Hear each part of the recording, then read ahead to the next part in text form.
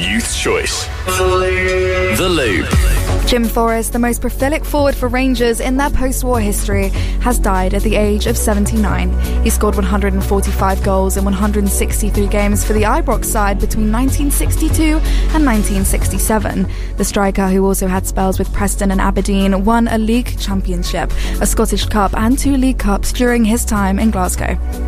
Manchester United winger Anthony has reportedly agreed to surrender his phone to police to help with investigations into alleged domestic abuse. The Brazil international has been on a leave of absence following claims made by his ex-girlfriend. Further accusations have since been made by 2 other women.